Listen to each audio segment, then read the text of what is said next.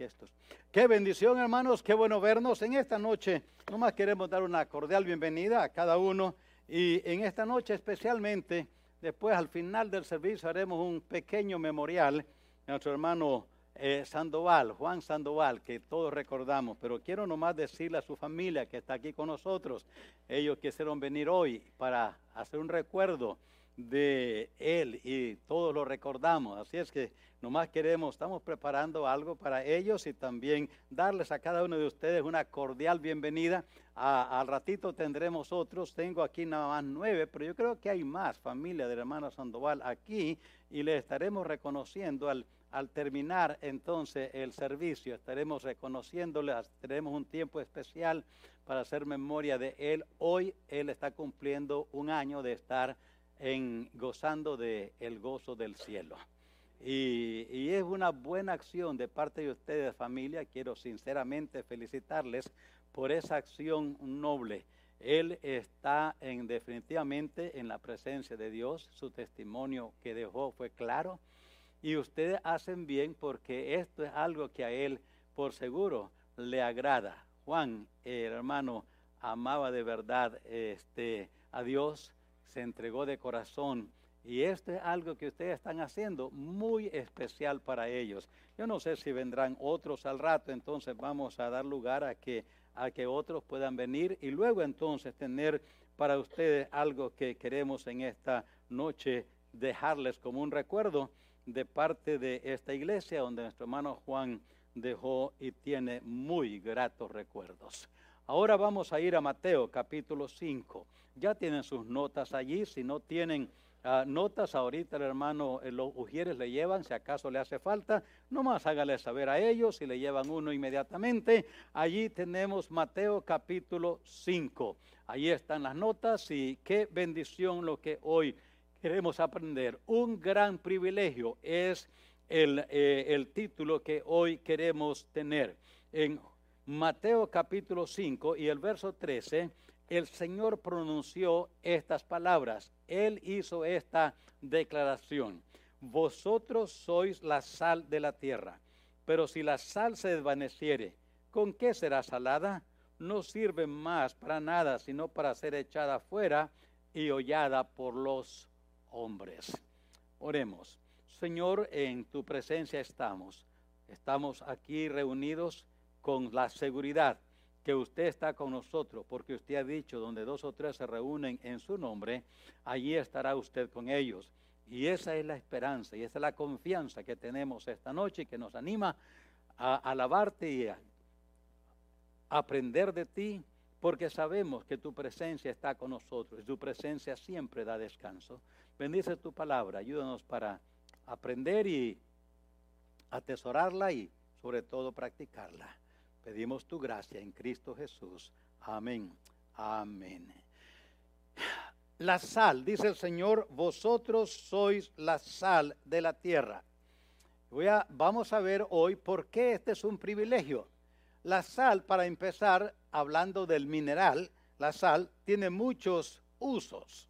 Yo creo que es uno de los minerales que más uso tiene. Tiene muchos. Sirve, por ejemplo, para desinfectar heridas. Si lo mezcla con otros ingredientes, sirve para calmar, decía un artículo que leí acerca de esto, del uso de la sal. Sirve para calmar dolor de muelas, desinflamar los pies. Si anda uno, puede ponerlo en sal. Decía también ese artículo que sirve, si lo usa como champú, para brillantar el cabello. No sé si quiere probarlo, la próxima vez le damos una prueba a ver si hay un cambio. Dice también el artículo que sirve para sacar brillo a la ropa. Si uno lo usa como detergente, hay cierta manera de usarlo así. Para limpiar, dice que es un mineral que sirve mucho para sacar grasa de estufas o cualquier instrumento que está muy grasoso, que la sal le ayuda a sacar grasa. La sal, la otra vez estaba oyendo una enseñanza sobre eso, tantos usos que la sal tiene. Es un elemento esencial para la vida, no solamente de los humanos, pero también las plantas se alimentan de ello. Estaba leyendo que también cuando un cuerpo es incinerado, cremado, lo que queda del cuerpo, que llamamos cenizas, es básicamente la sal que había en el cuerpo. Eso es lo que queda de todo el cuerpo, lo que queda ahí es la sal. Es interesante porque la sangre, su gran mayoría, por eso es sal. Así es que interesante esto, cuando el Señor dijo, vosotros sois la sal de la tierra, estaba hablando de todos los buenos usos que la sal tiene como mineral en sí. Así es que por eso, hermanos, por los beneficios que trae este mineral, tenemos que ver que es un gran privilegio el que el Señor nos dio. Qué hermoso privilegio. Y por eso queremos que aprender. Lo primero, queremos aprender los distintivos o el distintivo de la sal. ¿Cuál es un distintivo principal? Tiene el poder de hacer siempre diferencia. Donde quiera que usamos sal, lo vamos a saber. Siempre tiene el poder de hacer siempre la diferencia. Por ejemplo, se nota cuando en un alimento o tiene mucha sal o le falta sal. Cuando le falta sal, no importa que tan bien sea cocinada, todo salió mal porque le falta sal. Desabrido algo un alimento sin sal no le da sabor. Evita la corrupción. Usted y yo, algunos que sabemos esto porque crecimos en el rancho, no había luz quizás, no había refrigeradora por supuesto, no había hielo por seguro. Así es que la manera de preservar la carne era ponerle mucha sal. Le ponían mucha sal y luego la colgaban ahí en el sol y el sol secaba la sal, la carne, y la sal preservaba la carne, evita la corrupción y como ya dije, desinfecta, limpia, quita la suciedad. Donde se usa la sal siempre se nota una diferencia, siempre se nota. Los hijos de Dios tienen el poder. Oiga bien, los hijos de Dios tienen el poder, tenemos el poder para hacer la diferencia. Donde quiera que estemos, tenemos ese poder para hacer la diferencia. Lo diferente es lo que hace la diferencia. Esto es importante. Lo diferente es lo que hace la diferencia. Por eso la importancia de oír Romanos capítulo 12 y el verso 2. No os conforméis a este siglo, sino transformaos por medio de la renovación de vuestro entendimiento, para que comprobéis cuál sea la buena voluntad de Dios. Por eso la importancia de esta verdad. Por eso lo que el apóstol Pedro dice, cuán importante es, 1 Pedro 2, capítulo 1 y el verso 2 y 3, o capítulo 2, cuando leemos allí en 1 Pedro capítulo 2, el verso 1 y el verso 2, noten cuán importancia es lo que dice el apóstol Pedro. Note lo que dice: desechando pues toda malicia, todo engaño, hipocresía, envidias y todas las detracciones, desead como niños recién nacidos la leche espiritual no adulterada, para que por ella crezcáis para salvación, si es que habéis gustado la benignidad del Señor. Lo que está diciendo el apóstol Pedro aquí es que nuestra conducta debe detener la corrupción, no promoverla. Por eso nos dice, creced, desechando todas estas prácticas que básicamente son de la carne. Dice que deseemos esto que nos va a cambiar, la leche espiritual no adulterada. Y por supuesto, ahí está hablando de la Escritura, la palabra de Dios. Entonces, allí está algo para nosotros aprender. Otra cosa, note el lugar donde se debe de usar. Allí mismo está el lugar donde se debe usar, la tierra. Vosotros sois la sal de la tierra. El lugar donde se usa, la tierra. El planeta Tierra, todo el planeta. ¿Por qué? toda la creación fue afectada por el pecado. Toda la creación. No necesito explicar mucho esto, pero lo voy a explicar o lo voy a mencionar. Pecado es no una acción en sí, sino una condición. Eso es pecado. Pecado es una condición. ¿Y cuál es esa condición? No llegar a la medida de Dios. Eso es pecado. No llegar a la medida de Dios. Dios tiene una medida. Y dice Dios, hay que ser santo a este nivel. Pero nadie llega, porque todos hemos pecado. Así es que el lugar donde se usa es la tierra, porque toda la creación fue afectada por el pecado. ¿En qué sentido? En que ningún ser humano llega al nivel. O sea que no hacemos, por eso hemos aprendido, y Dios nos enseña en su palabra, no nos hacemos pecadores, sino que nacemos pecadores. Entonces, ¿por qué?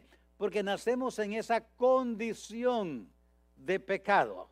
Así como a veces sucede, hay niñitos que desde que nacen ya le dice el médico a los padres, su niño o su niña viene con este problema. Y oímos a veces, es que así nació. Entonces, nació ya en esa condición. Nosotros los humanos, así nacimos. Toda la creación fue afectada por el pecado. La Escritura dice, Romanos 8:19, esto es lo que dice la Escritura, porque el anhelo ardiente de la creación es el aguardar la manifestación de los hijos de Dios. La manifestación de los hijos de Dios. ¿Y quiénes son esos hijos de Dios? Pues somos nosotros los que nos hemos entregado a Jesucristo, los que hemos creído en Él. Y note lo que dice la Escritura, que la creación, el anhelo ardiente de la creación, es el aguardar la manifestación de los hijos de Dios, porque la creación fue sujetada a vanidad, no por su propia voluntad, sino por causa del que la sujetó en esperanza. ¿Quién la sujetó? Dios. Maldita será la tierra por causa de ti. Así dijo Dios en el juicio, en la declaración de juicio contra el humano, contra Adán y Eva y contra toda la raza humana. Dice la Escritura que fue sujeta a vanidad, no por su propia voluntad, sino por causa del que la sujetó en esperanza. Y aquí está el verso 21. Porque también la creación misma será libertada de la esclavitud de corrupción a la libertad gloriosa de los hijos de Dios. Dice pastor, ¿y cuándo va a suceder esto? En el milenio. Esto se va a cumplir exactamente. ¿Y cómo? ¿Por qué se cumple? Porque es la manifestación de los hijos de Dios.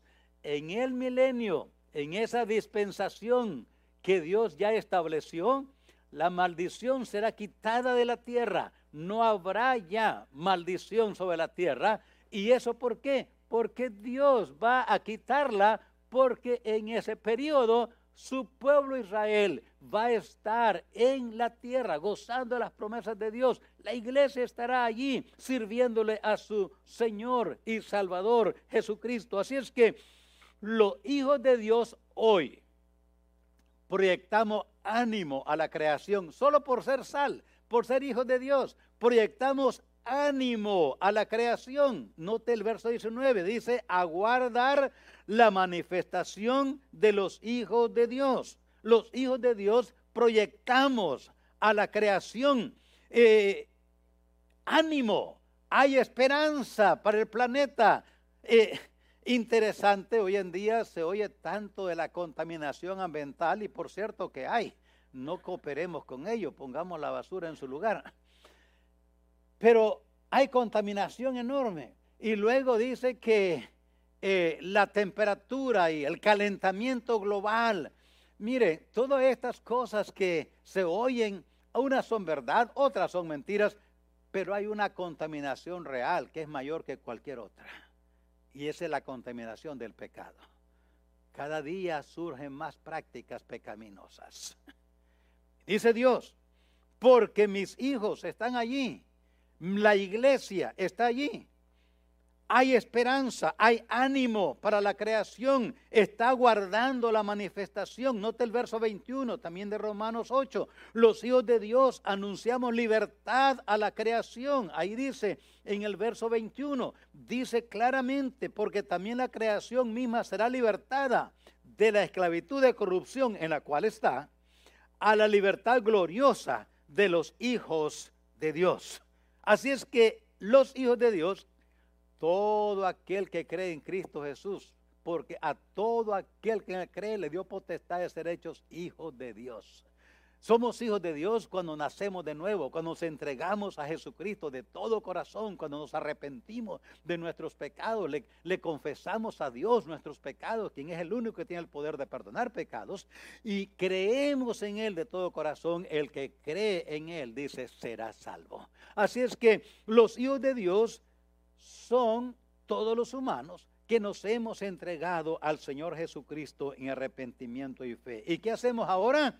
Hoy anunciamos libertad a la creación. Es importante entender esto porque somos, dijo el Señor, vosotros sois la sal de la tierra. Y está pensando en todos estos efectos positivos. Por eso, quiero aprovechar aquí para decirles, en base a las Escrituras, si usted es uno de aquellos que está pensando, ¿hay habitantes en otros planetas? Déjenme decirles, no hay habitantes en otro planeta. No hay. ¿Y por qué creemos esto? Miren lo que dice la Escritura. Toda la creación fue sujeta a pecado, a condenación. Toda la creación fue sujeta a condenación. Entonces, si hubieran habitantes en otros planetas, tuviéramos la instrucción de Dios en su palabra para decirnos cómo ir a esos habitantes y testificarles del Señor. Tenemos la obligación de hacerlo, el deber de hacerlo. Entonces, ¿por qué decimos que no hay? Porque no tenemos instrucción para que vayamos a ellos y les testifiquemos. No tenemos en las Sagradas Escrituras instrucción para hacerlo. Dice, bueno, tal vez allá hay otro Salvador. Dice la Escritura que solamente hay un Dios y un solo mediador entre Dios y los hombres. No hay más. Entonces, no hay otros habitantes en otros planetas, porque si fueran igualmente pecadores, igual que nosotros, y necesitan el Evangelio igual que nosotros y alguien que le anuncie el Evangelio. Y entonces, como no hay tal instrucción en las Sagradas Escrituras, tenemos que decir no hay, porque el Señor dice la creación fue sujeta a esclavitud. El pecado corrompió toda la creación.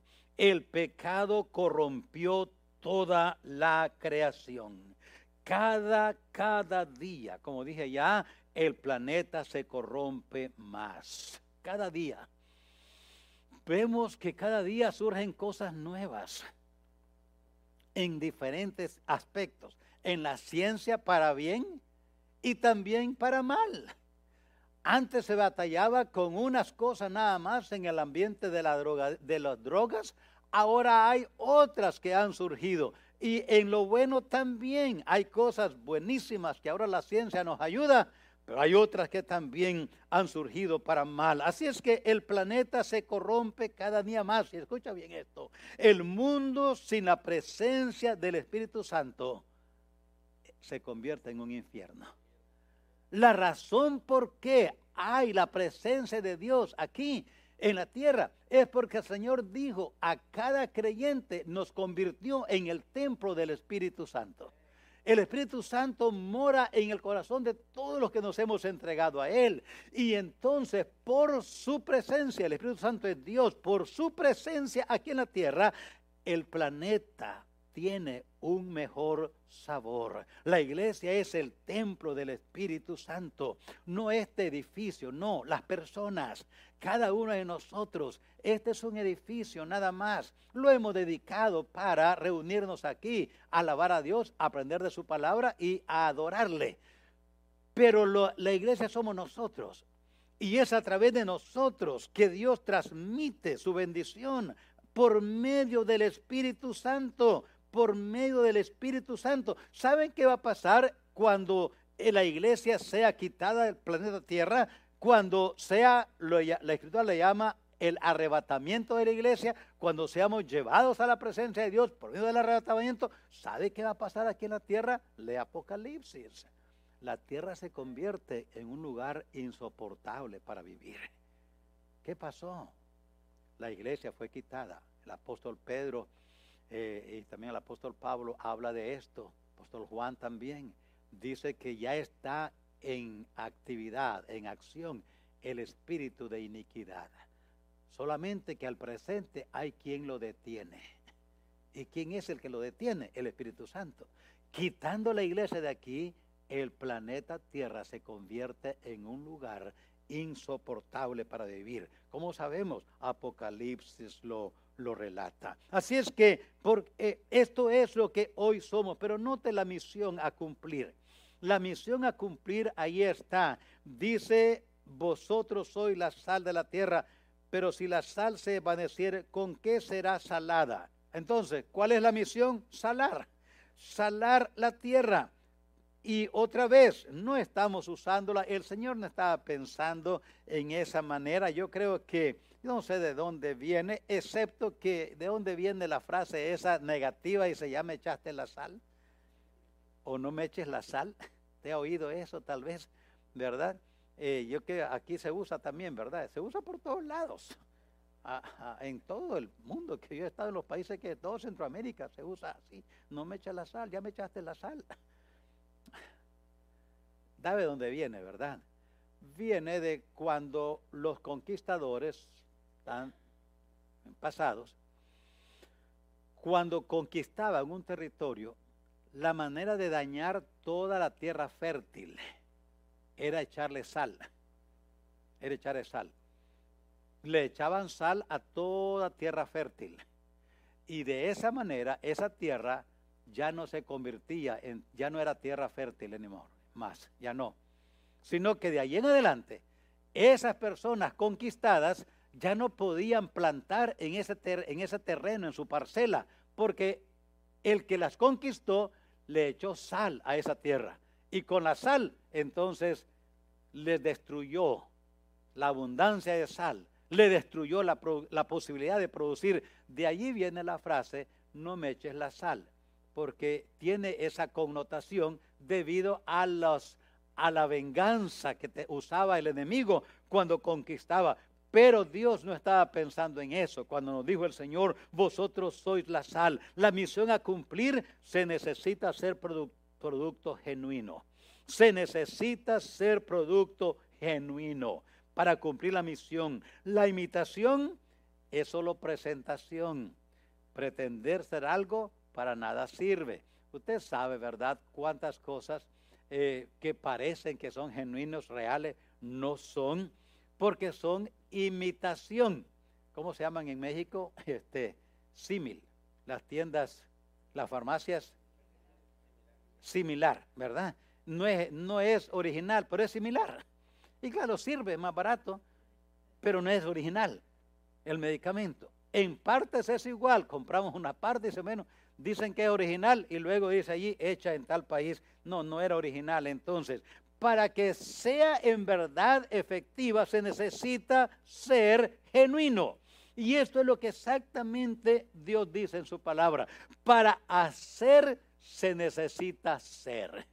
No podemos hacer algo genuino si no somos genuinos. Por eso el apóstol Juan, él queriendo combatir la idea que había de los que decían que todo lo que se predicaba era mentira, el apóstol Juan declara esto en Juan, primera de Juan, sí, capítulo 1 y verso 3, porque había muchos que decían, no, mentirosos, no dicen la verdad, eso no es la verdad. Y entonces el apóstol Juan, en el primera de Juan 1:3 dice, lo que hemos visto y oído, eso os anunciamos, para que también vosotros tengáis comunión con nosotros, y nuestra comunión verdadera es con el Padre y con su Hijo Jesucristo. Lo que hemos visto, lo que hemos oído, lo que hemos captado desde el inicio, así es. Entonces, ¿por qué es importante ser genuino? Por esta otra verdad que ahí la tienen ahora o la van a tener. Lo genuino da seguridad. y utilidad. Lo genuino, cuando uno tiene un producto genuino, le da más confianza, le da más seguridad. Cuando es la pieza original, como que le da más confianza a uno, si es un vehículo, si es un artefacto en casa. El técnico dice, mire, compre un original porque hay imitación y la imitación no le va a servir. Y hemos experimentado eso, ¿no? Nosotros le cambiamos una parte a la refirió mi esposa y yo. El técnico vino y dijo, mira, este no es original, pero bueno, se la pongo, pues póngasela. Y jaló 3 meses y después ya dejó de trabajar y ahora pues ya no trabaja. Pues el técnico me dijo, no es original, así es que ya no nos asustamos, excepto que valía mucho dinero y no la quisimos comprar. Lo genuino da seguridad, da utilidad. Por eso, hermanos, es tan importante para nosotros como hijos de Dios ser genuinos. Ser genuinos. ¿Por qué? Porque somos la sal. Es tan importante. Ustedes han leído en Hechos lo que sucedió, ¿verdad? Ahí en Hechos 19 hay un relato que es tan interesante. Los apóstoles, el apóstol Pablo especialmente, echaba fuera demonios, sanaba enfermos, resucitaba aún muertos. Y dice allí que en Hechos 19 y el verso 11, dice que hacía Dios milagros extraordinarios por mano de Pablo, de tal manera que aún se llevaban a los enfermos los paños o delantales de su cuerpo, y las enfermedades se iban de ellos, y los espíritus malos salían. Y habían unos religiosos, ahí en el verso 13, pero algunos de los judíos exorcistas, ambulantes, intentaron invocar el nombre del Señor Jesús sobre los que tenían espíritus malos, diciendo, os conjuro por Jesús, el que predica Pablo. Había 7 hijos de un tal Esceva, judío, jefe de los sacerdotes, era religioso, que hacía esto. Pero respondiendo el espíritu malo dijo, a Jesús conozco y sé quién es Pablo, pero vosotros, ¿quiénes sois? Y el hombre en que estaba el espíritu malo, saltando sobre ellos y dominándolos, pudo más que ellos, de tal manera que huyeron de aquella casa desnudos y heridos. Y esto fue notorio en todos los que habitaban en Éfeso, así judíos como griegos, y tuvieron gran temor de todos ellos. Y en todos ellos era magnificado el nombre de Jesús. Estos no eran genuinos. Estos 7 hijos de este tal Esceva, judío, no eran genuinos. Y el diablo supo que no eran genuinos. El demonio supo que no eran genuinos. Por eso les dijo, a Jesús conozco.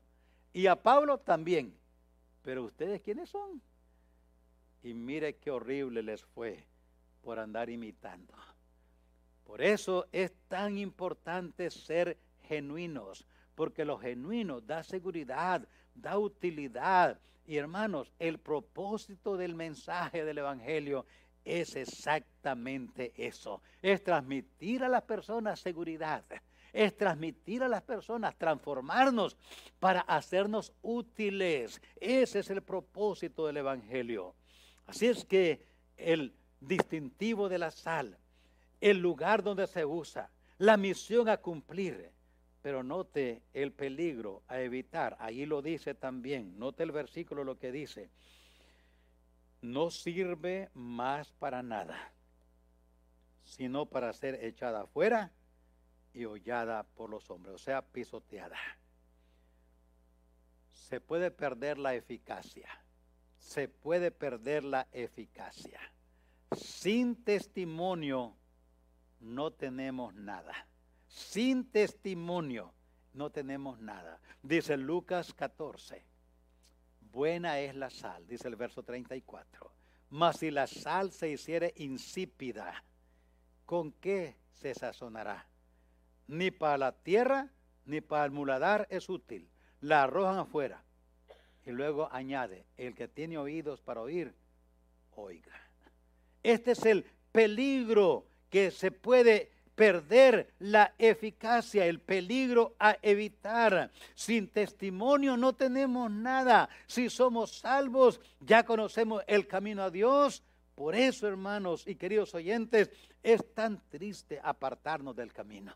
Si ya conocemos el camino de Dios, si andamos en el camino de Dios, si hemos andado en el camino de Dios y luego nos apartamos del camino. Note lo que dice el apóstol Pedro, segunda de Pedro 2:20. Note lo que dice. Aquí está lo que dice Dios en su palabra. Dice que, hablando de aquellos que hemos conocido el camino, hemos andado en el camino de la verdad y luego nos apartamos del camino. Note lo que dice. Este es el peligro a evitar.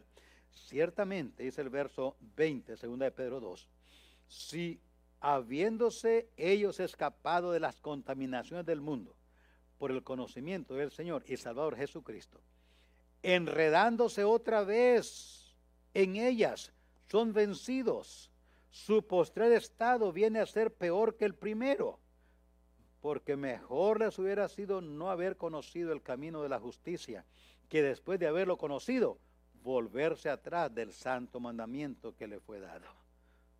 Pero les ha acontecido lo del verdadero proverbio. El perro vuelve a su vómito y la puerca lavada al revolcarse en el cieno. Hermanos, cuando hemos conocido la verdad y nos apartamos, es muy triste. Es muy triste.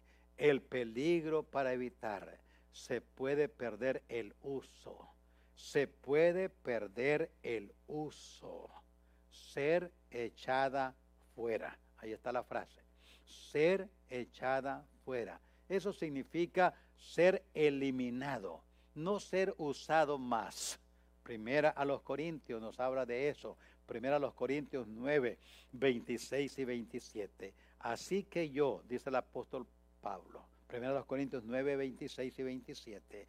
Yo de esta manera corro, no como a la aventura. De esta manera peleo, no como quien golpea el aire, sino que golpeo mi cuerpo y lo pongo en servidumbre, no sea que habiendo sido heraldo para otros, yo mismo venga a ser eliminado.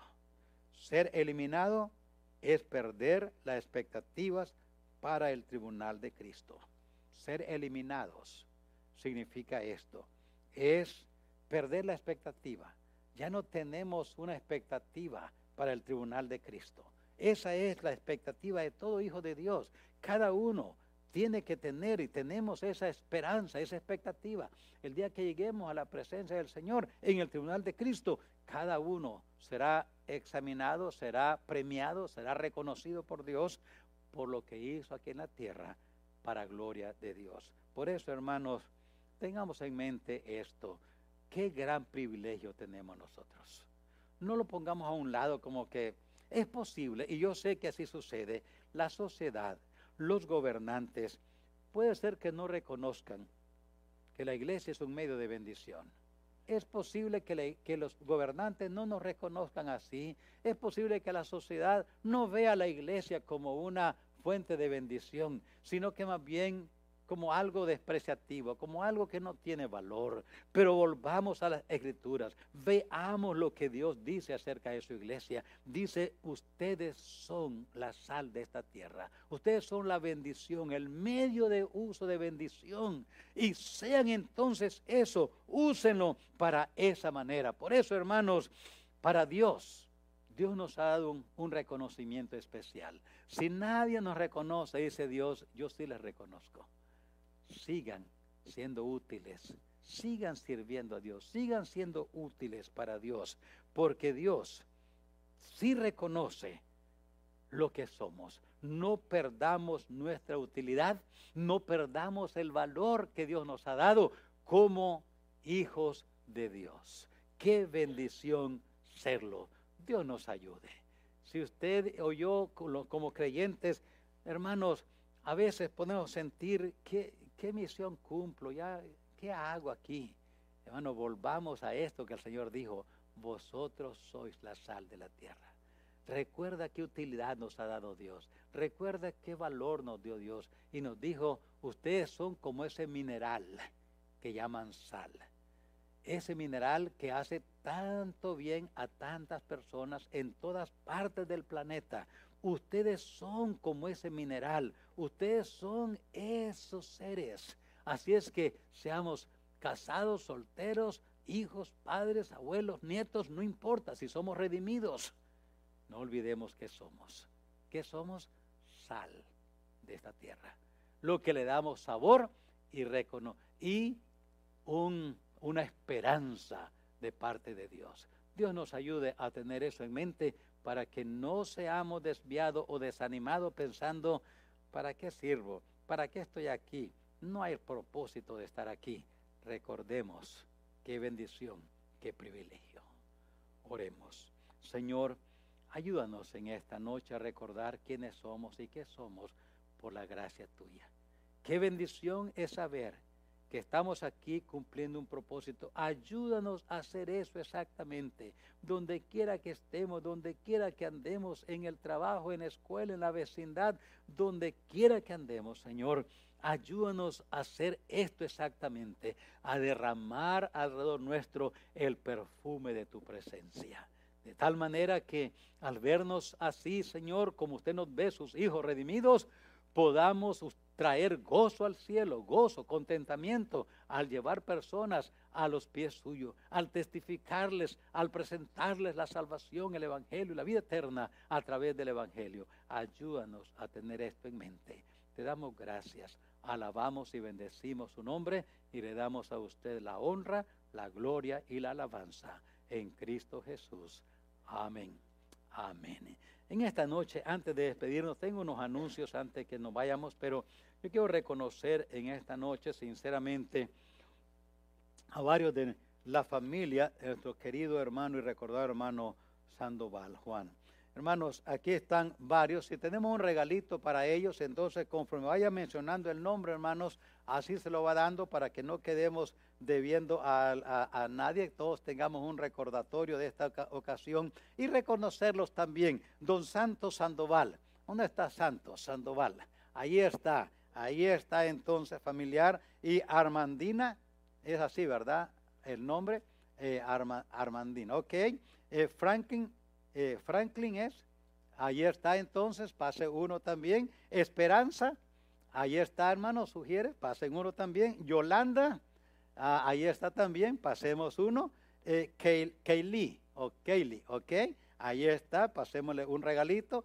Jesús, ahí está, ok hermano, un regalito. Juana María, ahí está, pásale un regalito.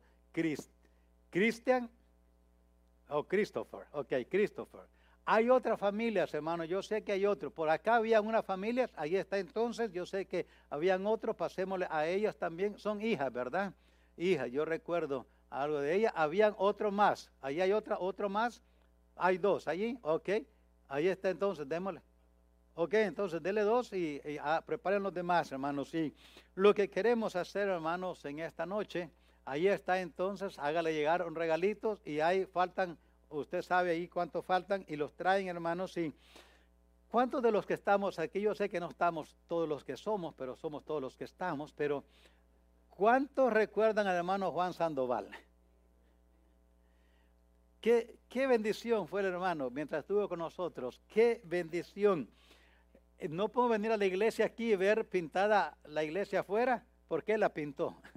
No puedo llevar a los niños a la cuna, porque allí él pintó la cuna, los dos lados. No podemos pasar por los pasillos allí o los salones, él pintó los salones, los pasillos, todo aquí el santuario, allá afuera, todo él, aquí atrás, él lo pintó adentro allá. Compuso, ¿quién de nosotros no recuerda a él? Si vamos a Loma de Vida, el campamento allá, allí él lo pintó, él anduvo trabajando en tantas cosas allá. El hermano tenía esa virtud, 1000 usos, ¿verdad? Era pintor, esa era su maestría, su doctorado era pintura, pintaba en el aire, tenía una habilidad enorme, no le fallaba, hacía rayitas y bien derechas y no le temblaba la mano. También ponía piso. También cuando se ofrecía plomero, pues le entraba. Electricista me decía que no le gustaba mucho, le daba un poco de miedo, pero como quiera, cuando había necesidad le entraba también. No había algo. ¿Cuántos de nosotros vamos a nuestras casas? Varios de nosotros, yo soy uno, que no puedo llegar a la casa y no recordar que él pintó estas recámaras, él pintó la cocina, él pintó, nos compuso esto otro. En verdad, familias, el hermano Juan dejó un recuerdo enorme. Cuando estuvimos para verlo allá, yo fui uno de los que estuvimos allí cerca de él. Ya cuando nos avisaron que estaba enfermito, le llevamos medicamentos y luego jugos y todo lo que pudimos llevarle, se lo llevamos, hablamos con él.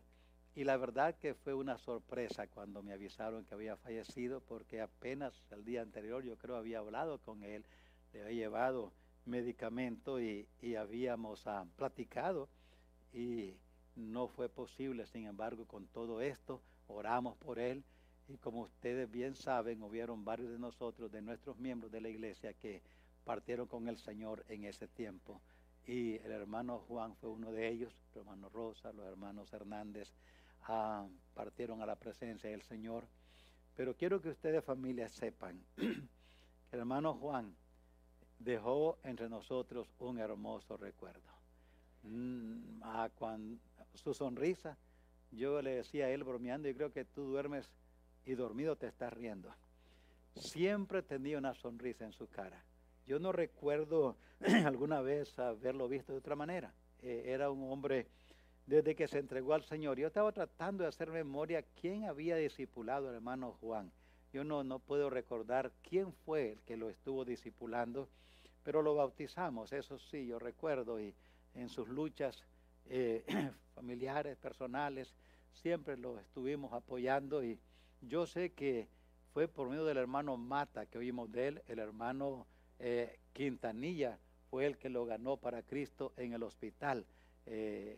Había pasado una situación difícil y el hermano Mata nos avisó de él.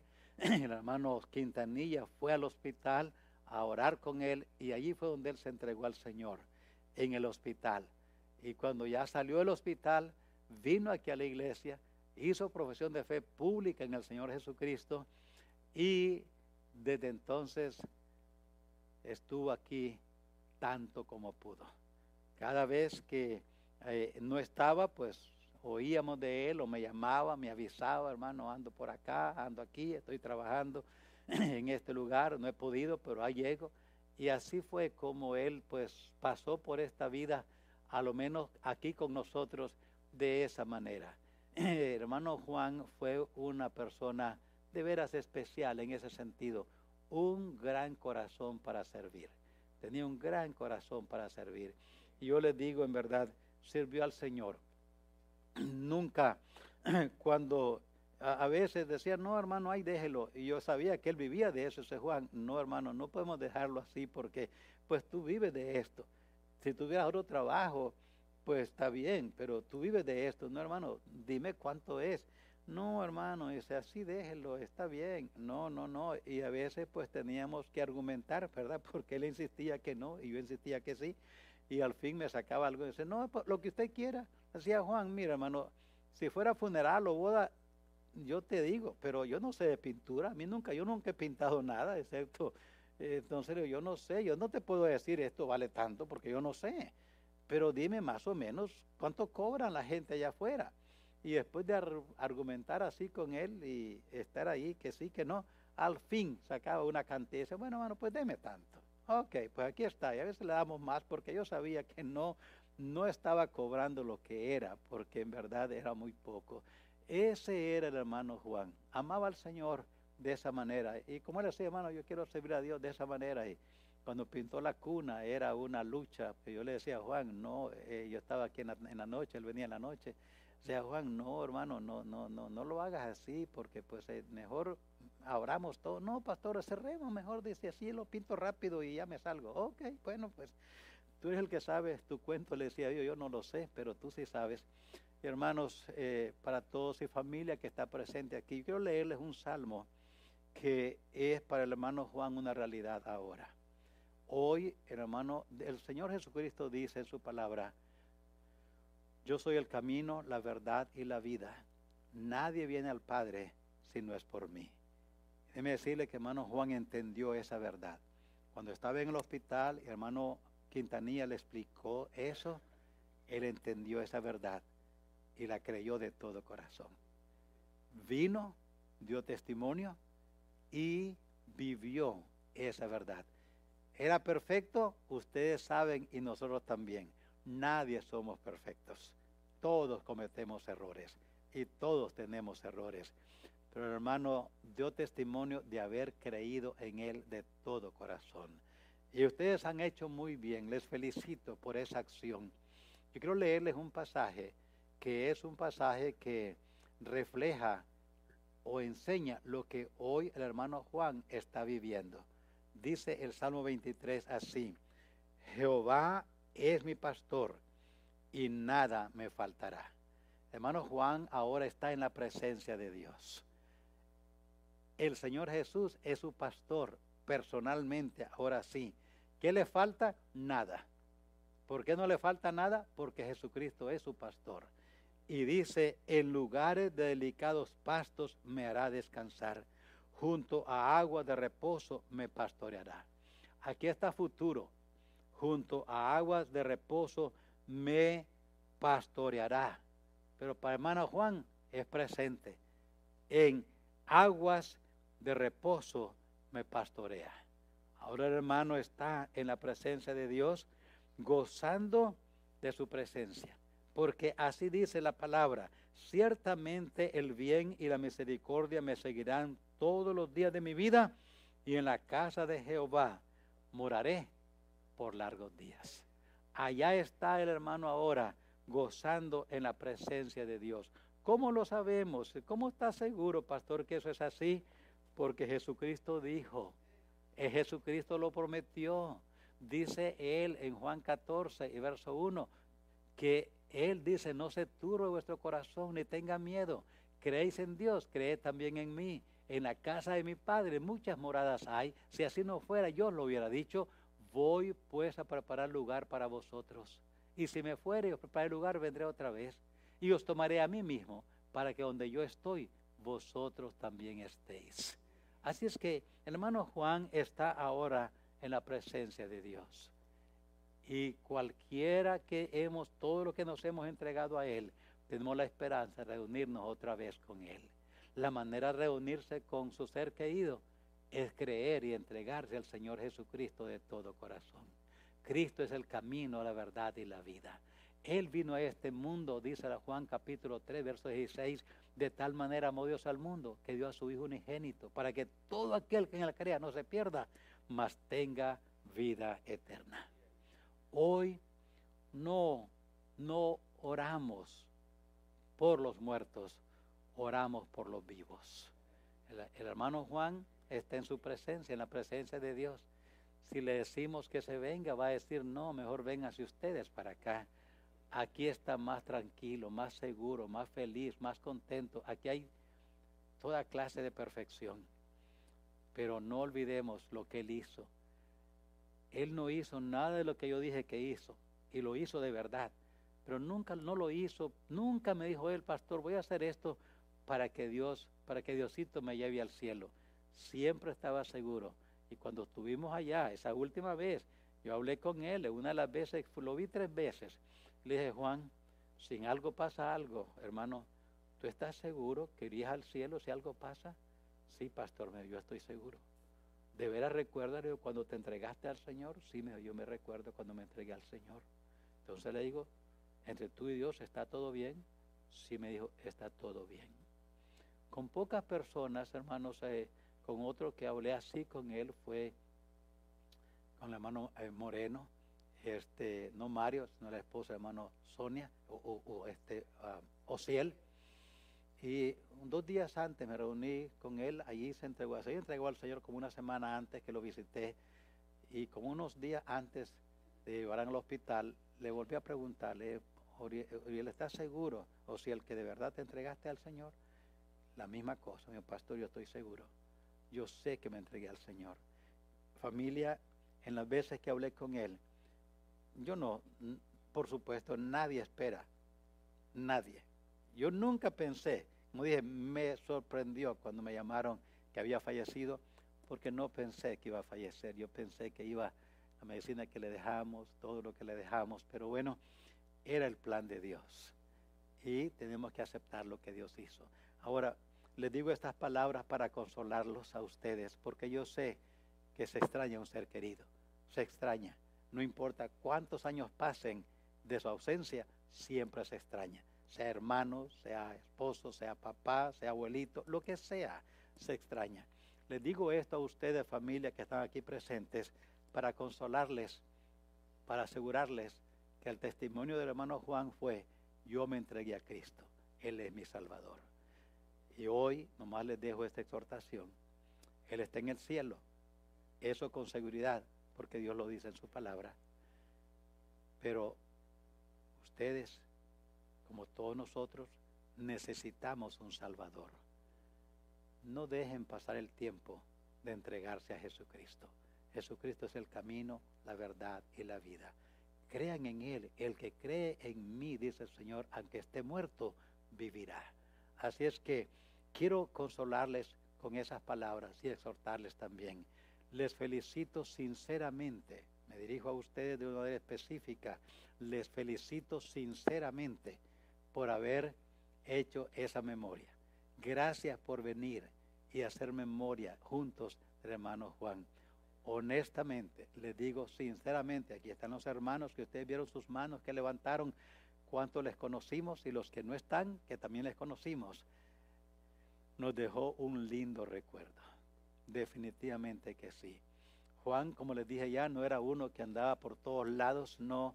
Él se sentaba ahí más o menos donde está la fila esta, que está lleno, están ustedes, ahí más o menos se sentaba. Ahí estaba todo el tiempo, el servicio. A veces pasaba al altar cuando invitábamos, venía, a veces nos reuníamos para orar, tenía una carga grande y nos reuníamos para orar, él y yo, a ayudarnos. Pero donde sí mostró su servicio a Dios fue haciendo tanto aquí en la iglesia, especialmente en la pintura. Como dije, ahora que salgan, miren la pintura, eso fue lo que él hizo ya de último. Fue lo último aquí. Gracias, familias, por venir. No le pedimos a Dios que lo salve, porque Él ya lo salvó. Ya está en la presencia de Dios. Está gozando de la presencia y el descanso eterno con Dios. Por eso en esta noche vamos a darle gracias a Dios por Él y vamos a orar todos unos por otros. Nos ponemos de pie. Vamos a despedirnos. Antes de despedirnos y oremos, voy a invitar a todos. Miren, hermanos, tenemos tacos y refrescos en el centro familiar.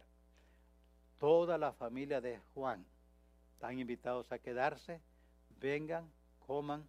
Esto que voy a decir ahorita no es para ustedes está gratis, todo, invitados especiales.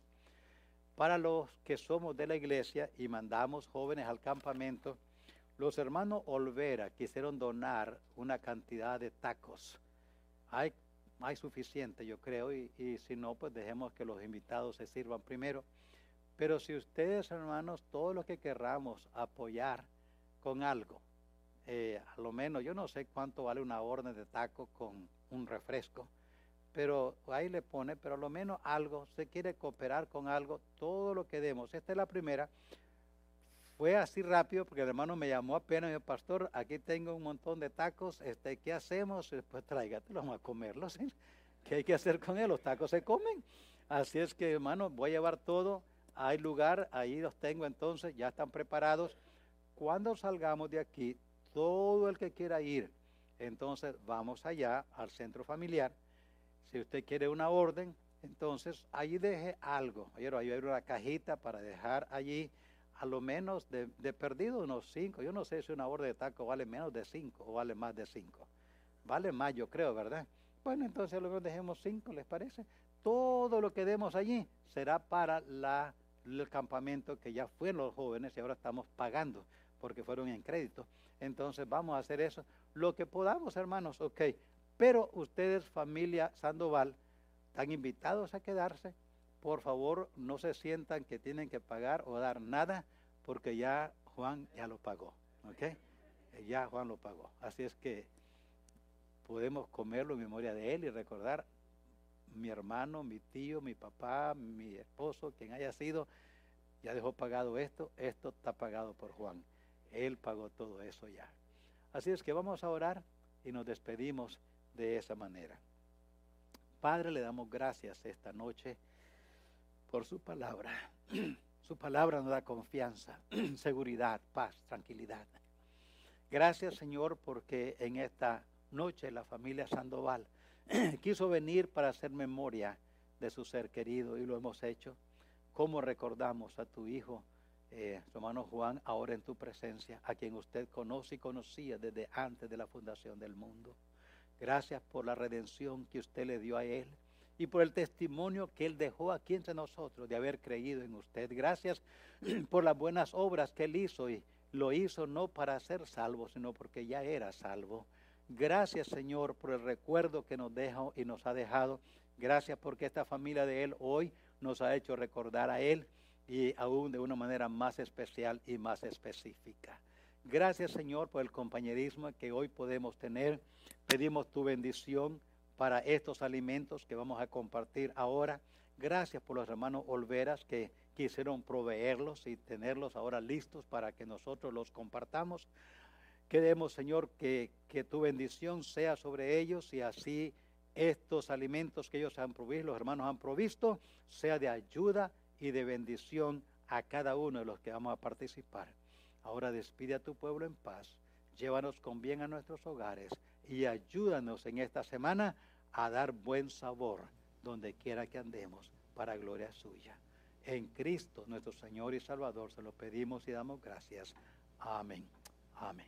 Dios les bendiga, hermanos. Estamos despedidos, pasamos por allá.